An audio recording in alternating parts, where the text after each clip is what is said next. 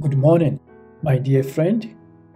Welcome to this Day with Jesus morning devotion series. Today's devotion is entitled Consumer Faith Behavior. There is a theory in the study of economics known as consumer behavior. The theory explains how people manage their money. The consumer determines what to buy and when to buy based on his or her income, preferences, and budget. It is a characteristic of every consumer to buy goods and services. Although each of us is a consumer of some sort of thing, today's culture has created an obsessive desire for material consumption. There is no doubt that our faith sometimes reflects this consumer behavior or receiving.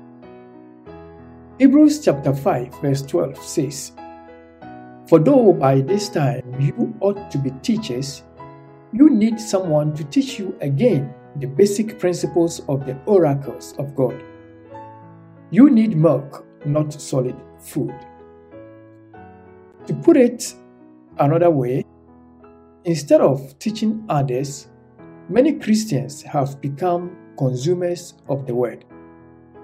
Consumer faith mentality tends to keep church members in the pews while they remain non-disciples of Christ. Ellen White cautions, "Many there are against whose names will be found written in the books of heaven, not producers, but consumers. By many who bear Christ's name, his glory is obscured, his beauty veiled, his honor withheld." Unquote. A consumerist mindset is dangerous to spiritual growth. Jesus established the church to make himself known to the world. You don't have to attend church just to be a member without knowing Jesus.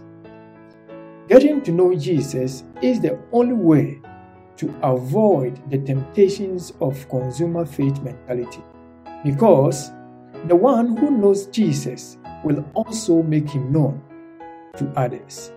Let us pray. Father in heaven, help us to share Christ's love with others.